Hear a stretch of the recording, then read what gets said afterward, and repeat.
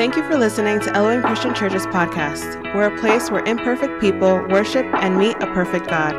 If this is your first time listening, we're located in Richmond Hill in Queens, New York City, and are led by Pastors Carlos and Rebecca Medina. If you're looking for a place to worship and to know Jesus, we would love to meet you and see you in person. Find us online at www.elohimchurch.org so we can connect. And now, here's this week's message. Hallelujah. Hallelujah. Hallelujah. Hallelujah. God bless you, Elohim. Amen. Hallelujah. This is my home church. I don't know if everybody in here knows that, but I am a product of this house. This church is a shepherd building machine. Amen.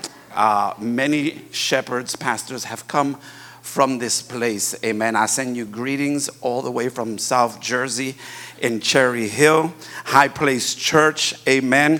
And I can't go any further without presenting to you my wife, my beautiful wife, Sharice. If you could just stand up and say hi to everybody. Amen. I could not do what I do without her. Amen. Hallelujah, Jesus. I want to quickly honor every pastor that's in the house. Amen. It's a true statement what I just said. You know, just look up here and you see all the pastors that are up there. God bless you. Thank you for saying yes to the answer of the call of God. It's not an easy job, but He equips us to do it. Amen. Hallelujah. So with that being said, and listen, particularly the angel of this house, Pastor Carlos, and his lovely wife, Becky. And I want to let you know from the beginning, every time I say Pastor or Pastor Carlos, I am talking about both of them. Amen. And the two are one. So if I say Pastor Carlos, know that I'm also talking about Pastor Becky as well. Amen. All right, well, without further ado, let me get into my assignment on today. I don't feel like I'm necessarily coming here to preach today. I feel like I'm on assignment simply to give honor where honor is due. If God allows us to preach a little bit, amen, hallelujah. But I have a specific assignment on today, and I want to make sure that I do what I was called to do today, amen. Psalm 78 and verse 72. Psalm 78 and verse number 72. I want to let you know that I'm an interactive pastor. You talk back to me, I finish faster. Amen. Just, so you determine the length of the service on today. Glory to God. I'm just kidding. Amen. Psalm 78, verse 72. I'll read today in the name of the Father, the Son, and of the Holy Ghost. And the word of the Lord says this so. And David shepherded them with integrity of heart, and with skillful hands he led them. I'm going to read it one more time. And David shepherded them or fed them with integrity of heart and skillful hands he led them. And so with that being said, I want to talk to you for a little while under the subject, the heart and the hands of a good shepherd. The heart and the hands of a good shepherd. Let's go to the Lord in prayer. Father, in Jesus' name, add blessing to your word now and minister to this, your great congregation. We thank you, Lord God, in advance for everything that's going to be done in this place today.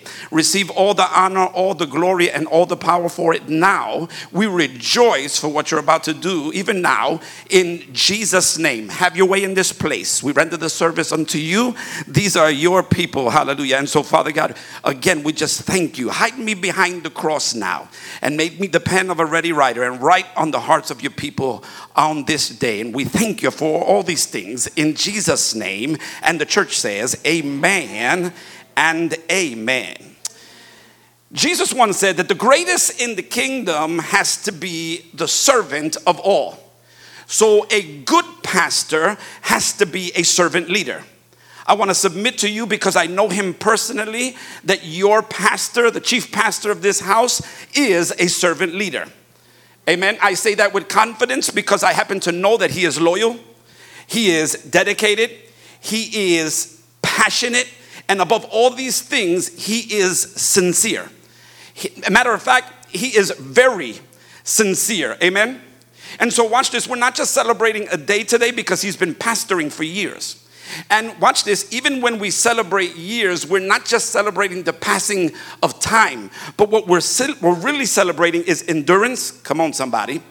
Consistency, resilience, not just the counting of years or the counting of time. Amen.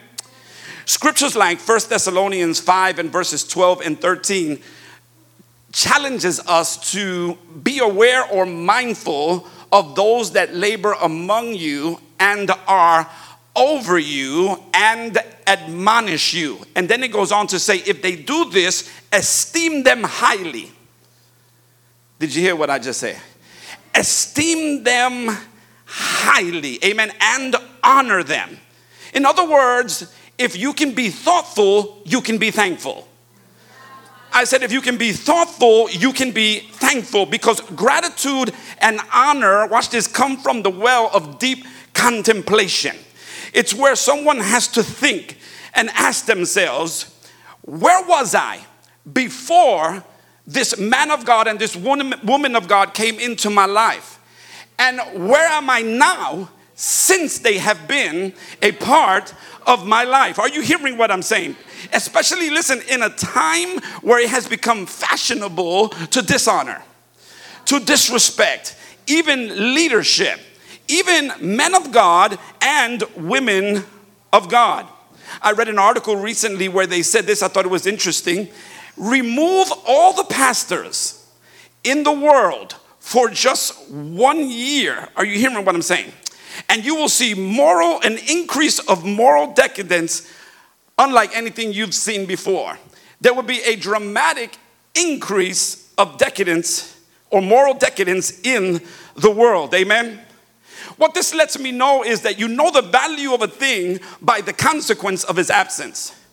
And listen, that is unfortunate, because why can't we recognize the value of a thing while it's present? Why does it take that thing being removed for us to then recognize the value of it? And you might be asking yourself the question, why is it that happens? Let me tell you why that happens. Because when something is constant, when something has been consistent, when you have been living with that thing, and that thing has been present, we tend to become familiar with that thing. And when we become familiar with it, or familiar with that person, we tend to start looking at that thing as common. And you cannot receive from that which you view as common.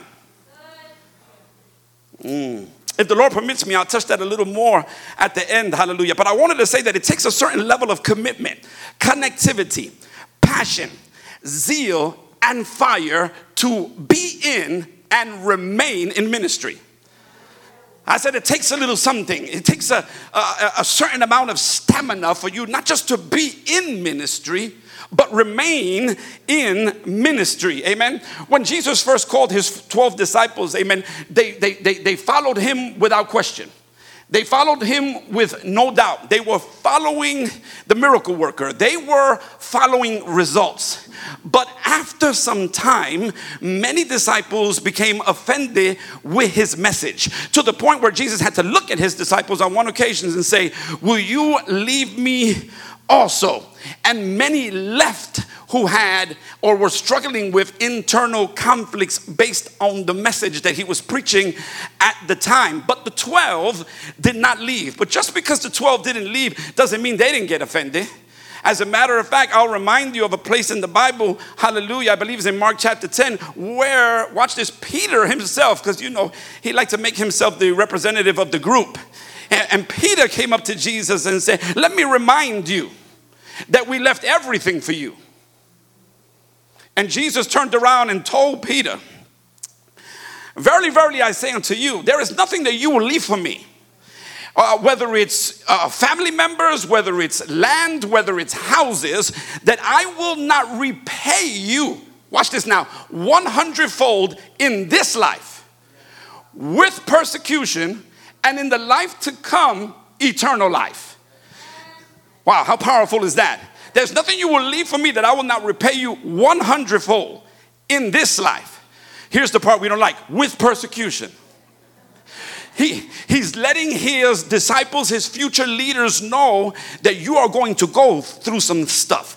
There are going to be some challenges that pastors will face. A pastor goes through more challenges than most people will ever know.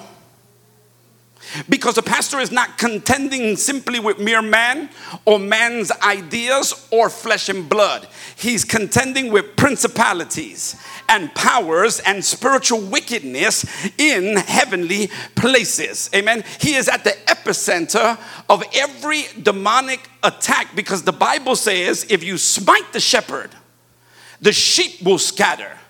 And so the enemy is cunning. Why mess with everybody else altogether? If I just get the main person, it'll affect everybody else. Amen, somebody. And yet you find him praying for you. And yet you find him always smiling as he walks through this building. And you could easily assume that he's not going through anything, but you are completely mistaken. I saw a photo, I think it was on the internet, of a young boy who had an arrow in his back and was bent over. Are you hearing me? And then at the same time, they showed a picture right next to it of that young boy, but now he's an older man, and now he's standing up straight, but now he doesn't have one arrow in his back. He has 8 arrows in his back.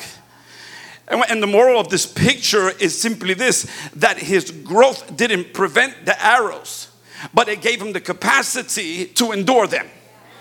And when one arrow bent him over as a child, hallelujah, as a man, he stands upright with 8 arrows in his back, hallelujah. You might not see the arrows on the back, hallelujah, but let me submit to you that spiritually those arrows are there, and yet he stands firm. Can somebody praise God for your pastor? Hallelujah. Paul put it like this on one occasion: from henceforth let no man trouble me, for I bear in my body the marks of the Lord Jesus Christ. So again, it takes tremendous stamina to be a pastor. You look at this pulpit up here and it looks very level and it looks very flat. But I will submit to you that spiritually speaking, this pulpit is not level.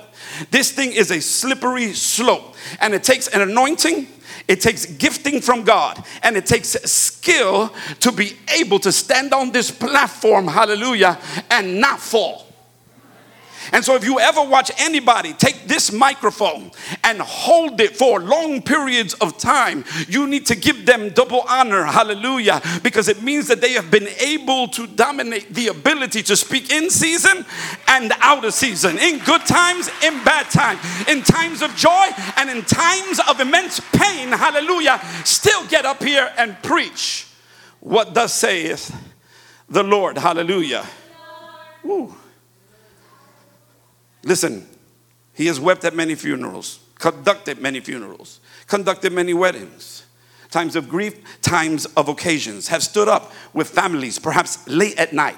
Can I submit to you, I know this for a fact, he receives more text messages in one day than you receive in a week. And then he has to answer them by order of importance, and he might not get to all of them as fast as you would like him to. Amen, somebody. But we have to be careful. And I know this church knows this because this is a good church. Amen. But I just want to remind you, we have to be careful that we don't do what the people of old did in the Old Testament, because they killed their own prophets. Are you hearing what I'm saying? And so sometimes, hallelujah, listen, for his own health and for his own sanity, he has to be able to say, I can't do that. Or I can't be there. I can't go to that particular event because he's not omnipresent. Your pastor is usually the first to get all the bad news, and one of the last ones to get the good news.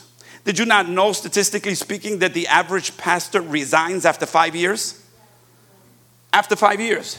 Did you not know that this year alone, 4,000 new churches will open? Amen. I ain't getting no amens right there. I said 4,000 new churches will open. Maybe you know the rest of the statistic. That's why. But at the same time, in the same year, 7,000 will close. This is not an easy job. Amen. He has to divvy up his time and balance it between ministry, being a husband, family. Are you hearing what I'm saying? And then find somewhere in there a little bit of time for himself. It takes stamina to be in and remain in ministry. You know, I was reminded of when John the Baptist was beheaded. When John the Baptist was killed, understand that is Jesus' cousin.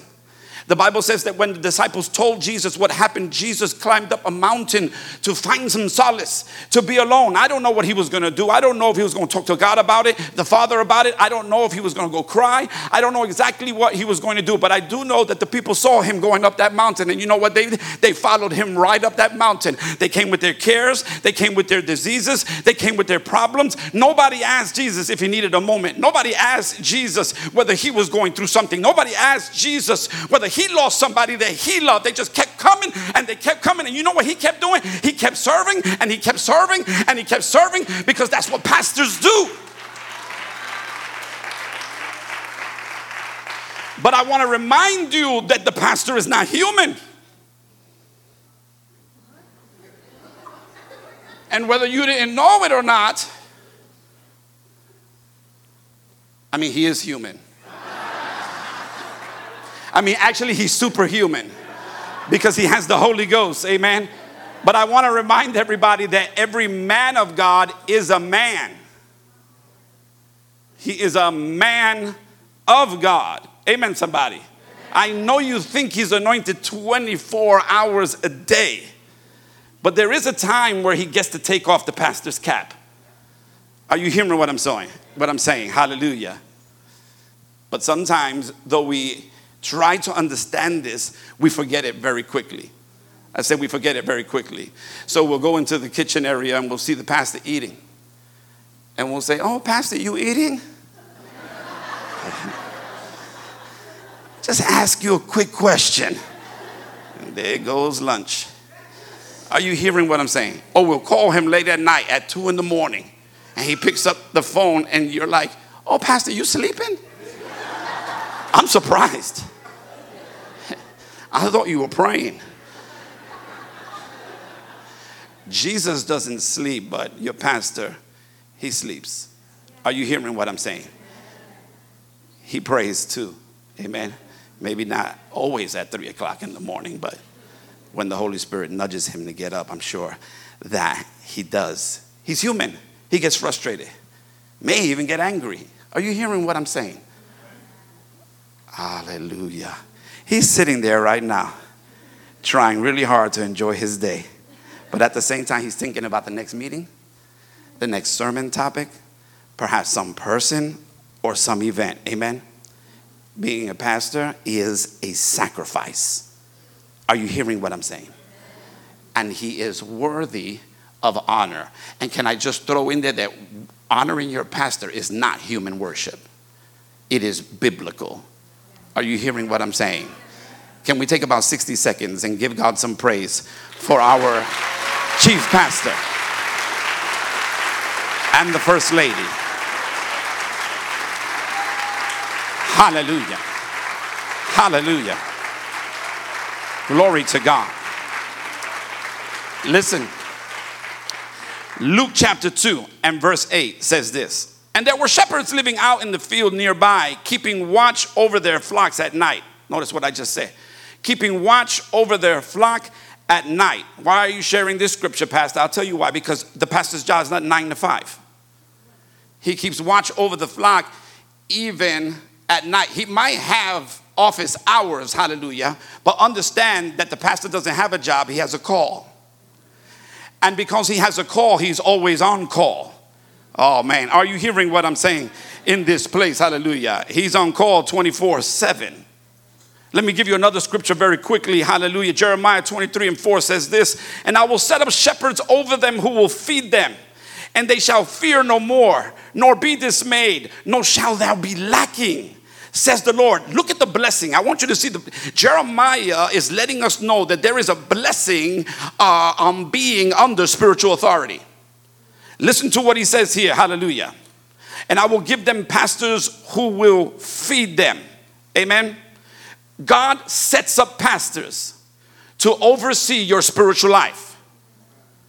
And there is a blessing of being covered by spiritual authority. When sheep stray from the flock, they become prey for the enemy. and oftentimes are overwhelmed and overpowered by the enemy. But for those sheep who remain, they stay strong because they have a pastor. They have a pastor who watches over them, watches over their soul, protects them, and guides them. Amen. And somebody perhaps is in here and is thinking, yeah, I know, but he's a man.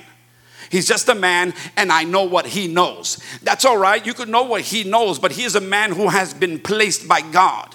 Notice the text. It is God who sets pastors. Amen. And last time I checked, the anointing doesn't flow horizontally. I said the anointing does not flow horizontally. It flows from the top down. It flows from Aaron's beard, which represents leadership, and then down to the skirts. The minute you equalize yourself with your pastor is the day you stop receiving from him. Are you hearing what I'm saying in this place? Hallelujah. Notice what the text says. He will feed them. And as a result of you being fed by your pastor, you will fear no more. Oh, that's powerful. Hallelujah. Nor will you be dismayed. Why? Because you have a pastor that will encourage you. And then if that's not enough, then it says you will not lack anything. Now, I don't know about you, but that's a blessing.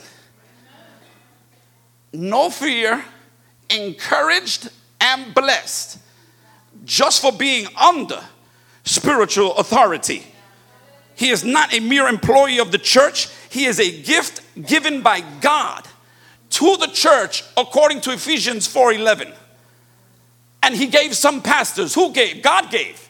Jesus gave your pastor to you, which means that he is a gift from God, not just a mere employee of the church. Are you hearing what I'm saying? Jeremiah 3:15, and I will give you shepherds according to my heart, who will feed you with knowledge and understanding. Ooh, who will feed you? Your pastor is a chef who's always, watch this, in that sermon kitchen, preparing a meal for Sunday morning so that you can be fed. Amen. You want to know how important a pastor is to God? Notice what Jeremiah said. Watch this. I will give you pastors after my own heart. What is Jeremiah saying? God did not just handpick him, he heart-picked him. Hear what I'm saying here? He didn't just handpick him, he heart-picked him. In other words, the requirements had everything to do with the heart of God. If he's not a man after God's own heart, he is not qualified to pastor. David was called to pastor because he was a man after God's own heart. Amen. And the Bible says, and our text today said that David led them from the integrity of his heart. Before Jesus permanently establishes Peter, amen, because you know Peter, he meets him on the shore and he has to ask him 3 times the same question. Peter, do you love me? Peter said, yeah, I love you. Peter, do you love me? Lord, you know I love you. Peter, do you love me? Lord, you know I love you. Then feed my sheep and feed my lambs, because you have to have a right heart if you're going to feed sheep, guide sheep, lead sheep. Amen. Hallelujah. And let me throw this in there. A pastor who never sat up under another pastor will never pastor long. You have to be an intern before it's ever your turn.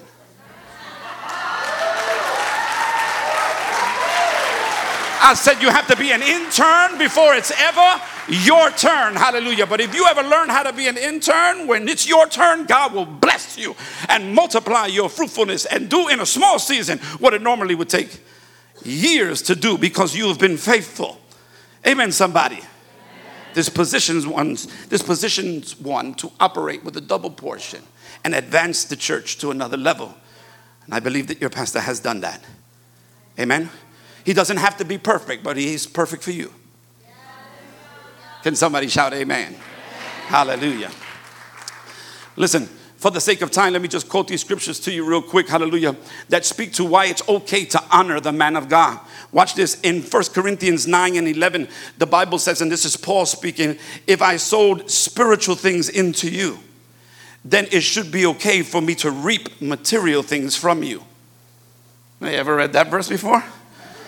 Amen, hallelujah. It is okay to bless the man of God is basically what I'm saying. Galatians 6:6, let he who is taught in the word communicate back to the one that teacheth in all good things. In other words, it's okay to bless the man of God. It's okay to honor the man of God. As a matter of fact, the Bible says, if he labors over you and teaches, he is worthy of double honor.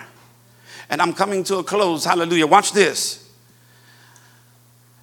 A psalm that everybody in here should be able to quote and is familiar with, hallelujah, but I only want to touch one verse, amen, because I've been talking to you a little bit about how he's supposed to lead with the integrity of his heart, right? But I didn't say anything about those hands, so I got to say something about those hands very quickly. Watch this. Even though I walk, Psalm 23 and verse 4, even though I walk through the valley of the shadow of death, I shall fear no evil. Why? Because thou, you know this, church, because thou art with me. But that's not where I want to hang my nail. I want to hang my nail at the end of it. Thy rod and thy staff, that stuff in your hands, hallelujah, they bring me comfort. They comfort me. Ooh. Though I walk through the darkest valley, I will fear no evil, for thou art with me. Watch this. Your setting is not as important as the one who is with you. Whatever condition, situation you find yourself in is never as important as the one that is with you. The psalmist is letting us know that the answer to the darkest valley is God's presence. I said the answer to the darkest valley is God's presence. Hallelujah. He is Jehovah Shammah. He is the Lord that is there. A very present help in the time of trouble. He's not coming. He's there. Amen. Calm down, Pastor. Just do what you're supposed to do today. Listen. Glory to God. Jesus has compassion on his people when he looks at them on one occasion and he says these words. They are as sheep without a shepherd. Amen, somebody. So watch this.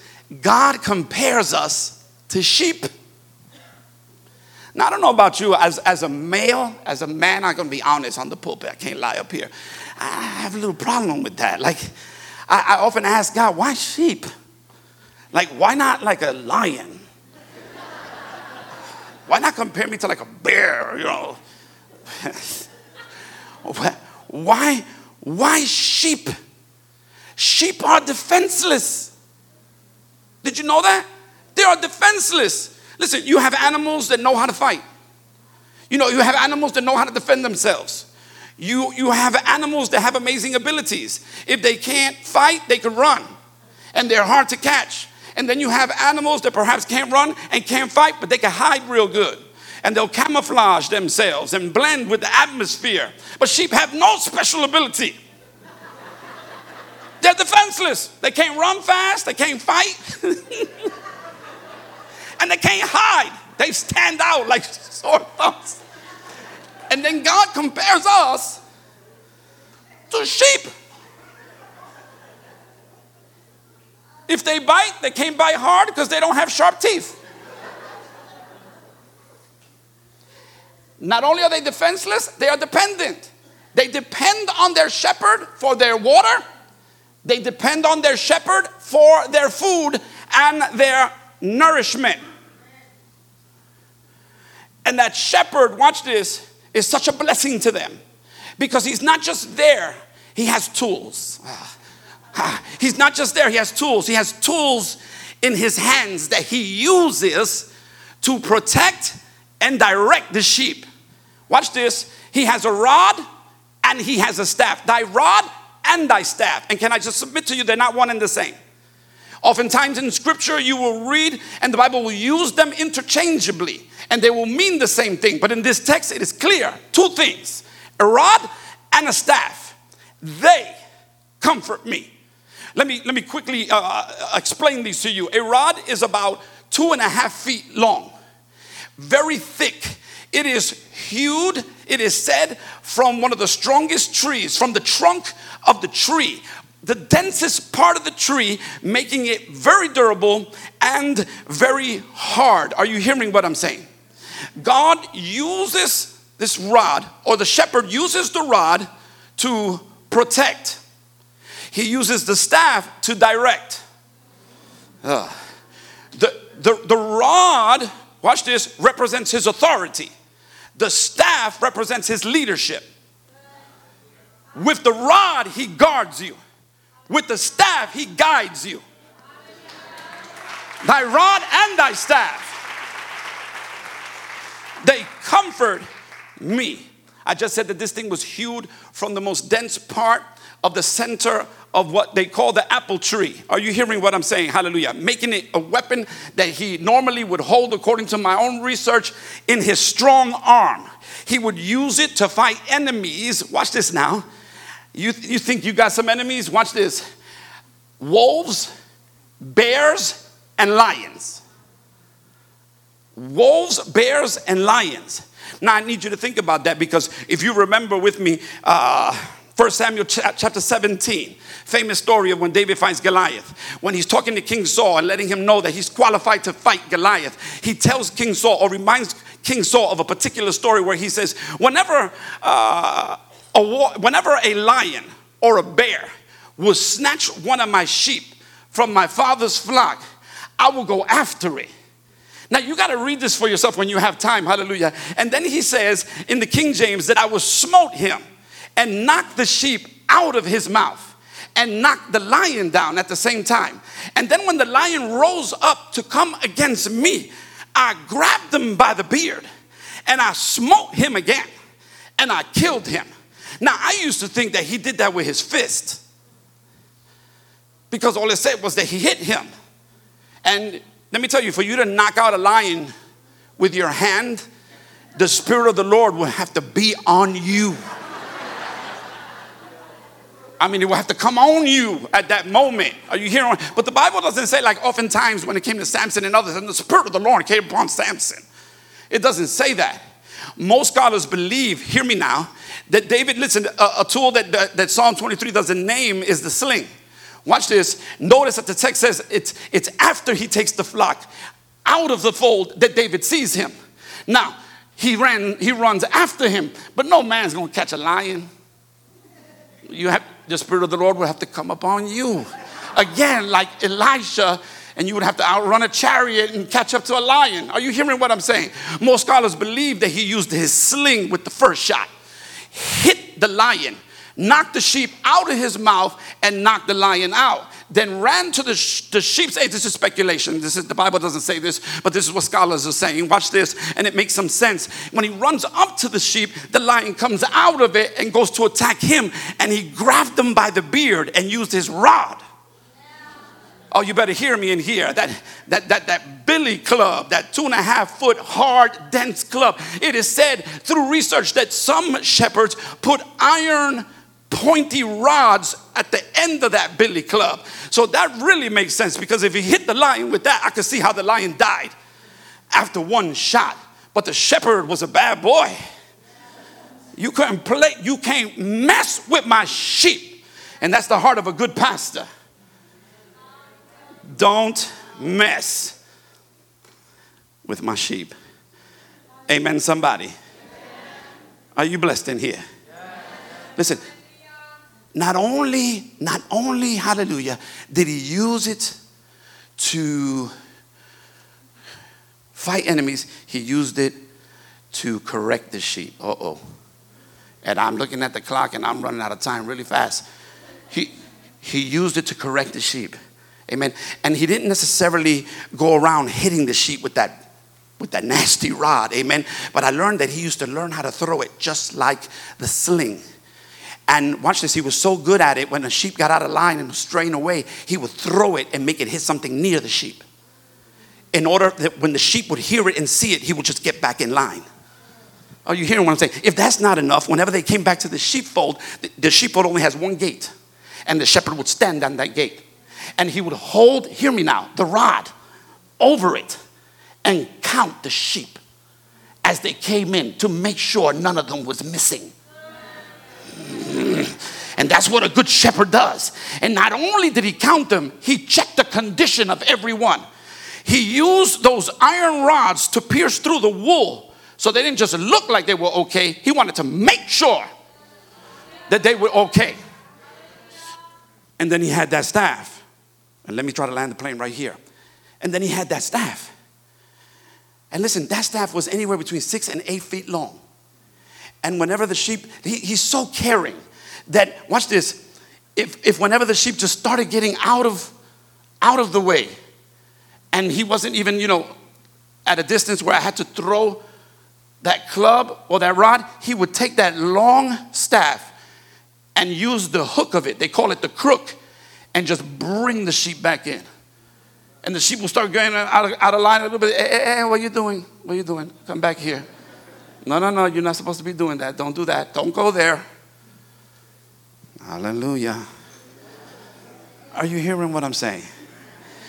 And let me just say this too. He used the rod against the big animals, but then you have snakes. And with the snakes, he would use that staff. Amen. And it is said that he would, when a snake got close, he would hook the snake and then he flung it out of the way. You got to be good. Amen. I know some of you think that you're really good and that you're progressing because you're so anointed and you're so smart and you're so good, but you don't know the countless time the enemy was coming for you. And you didn't even see him coming. But oh, God, help me in here. Your good shepherd, hallelujah, took his staff and hooked the snake and flung him out of your way so that you could keep progressing. You don't keep progressing because you're so good. You keep progressing because he's so good. I'm talking about Jesus there. If you're in this place, shout glory. Amen. You can play something soft for me. Hallelujah. I'm just about done. I want to say one more thing. Before I close on today. Amen. I said toward the beginning that it's a shame that something has to be removed before we can understand or really see the value of it. Amen. Because when it's with us consistently, we tend to begin to view it as common because we familiarize ourselves with it. And at that point, we have a hard time receiving from it. And so I want to submit to you that your faith requires that you value the vessel. I wish I had time, but if the widow woman who had the pot of oil was here, she had everything she needed in her house, but she didn't see it because she viewed that pot as common. She viewed what she had with her all the time. She got so familiar with it, she thought it was nothing. She thought it had little value. The prophet said, everything you need is already in your house. God, help me in here. Hallelujah. So watch this. In order for the oil to flow, one must respect the pot that it comes from. I said, in order for the oil to flow, one has to respect the pot that it comes from. When you focus on the frailty of the container, you cheapen the value of the content. He's human. If all you do is focus on the frailty of the container, you will cheapen the value of the content. And if you become too familiar with the gift of God, he'll be there and you won't be able to get what you need from him because you don't perceive him correctly. Ooh. Uzzah, you familiar with that Old Testament character? Uzzah spent a lot of time where the Ark of the Covenant was. When it was in Abinadab's house, Uzzah was the son of Abinadab. He got so familiar with the Ark of the Covenant that one day they put it on a cart and they started traveling. Amen. The cart hit a bump and Uzzah lost sight of the power of the content because he was focused on the container and he touched it, and what was supposed to be a blessing actually became a curse because he did not perceive it correctly. He who receives a prophet in the name of a prophet receives the prophet's reward. But if you don't view him correctly, you cannot draw from what he's carrying. And he could have what you need, but if you don't view him correctly. Jesus goes to Nazareth, the all-powerful one, the anointed one, and the Bible says he could do only but one or two miracles. He couldn't, the Bible says, do but one or two miracles. Why? Because of the way they perceived him. And this is why he said a prophet is without honor in his own house, because you have become too familiar with him. He is the most anointed and you can't extract from him because to you he's just a carpenter's son rather than the Messiah. And so never, hear me in here, never become so familiar with the gift that God gives, even in a man of God and a woman of God like Pastor Carlos and Pastor Becky, that you focus on the frailty of the container, because they're always here. And if you ever spend enough time around anybody, you're gonna find something to talk about. But if you make the mistake to focus on the container, you cheapen the value of the content, and you can't draw or receive what you need, though they have it and they're carrying it. If you've been blessed by the word of God, come on, so just stand to your feet for a moment. Can you just stand to your feet for a moment and help me rightfully honor Pastor Carlos and Pastor Becky in this place today? Can we just praise God? Can we open up our mouth and give God a praise? Hallelujah, for the angel of this house, for their ministry, for their consistency. Hallelujah. Thank you, Jesus. Hallelujah. I want to say to everybody in here, it's been my honor, it's been my pleasure to stand here. I don't leave the pulpit on Sunday for nobody but Elohim Christian Church, because this is my home away from home. Hallelujah. And this is where it all began for me. And I came to give honor to this man of God. Hallelujah. He is the real deal. I said he is the real deal. He is the real deal. God bless you. God keep you. Hallelujah. Cause his face to shine upon you. Grant you peace both now and forevermore. In Jesus' name, amen and amen.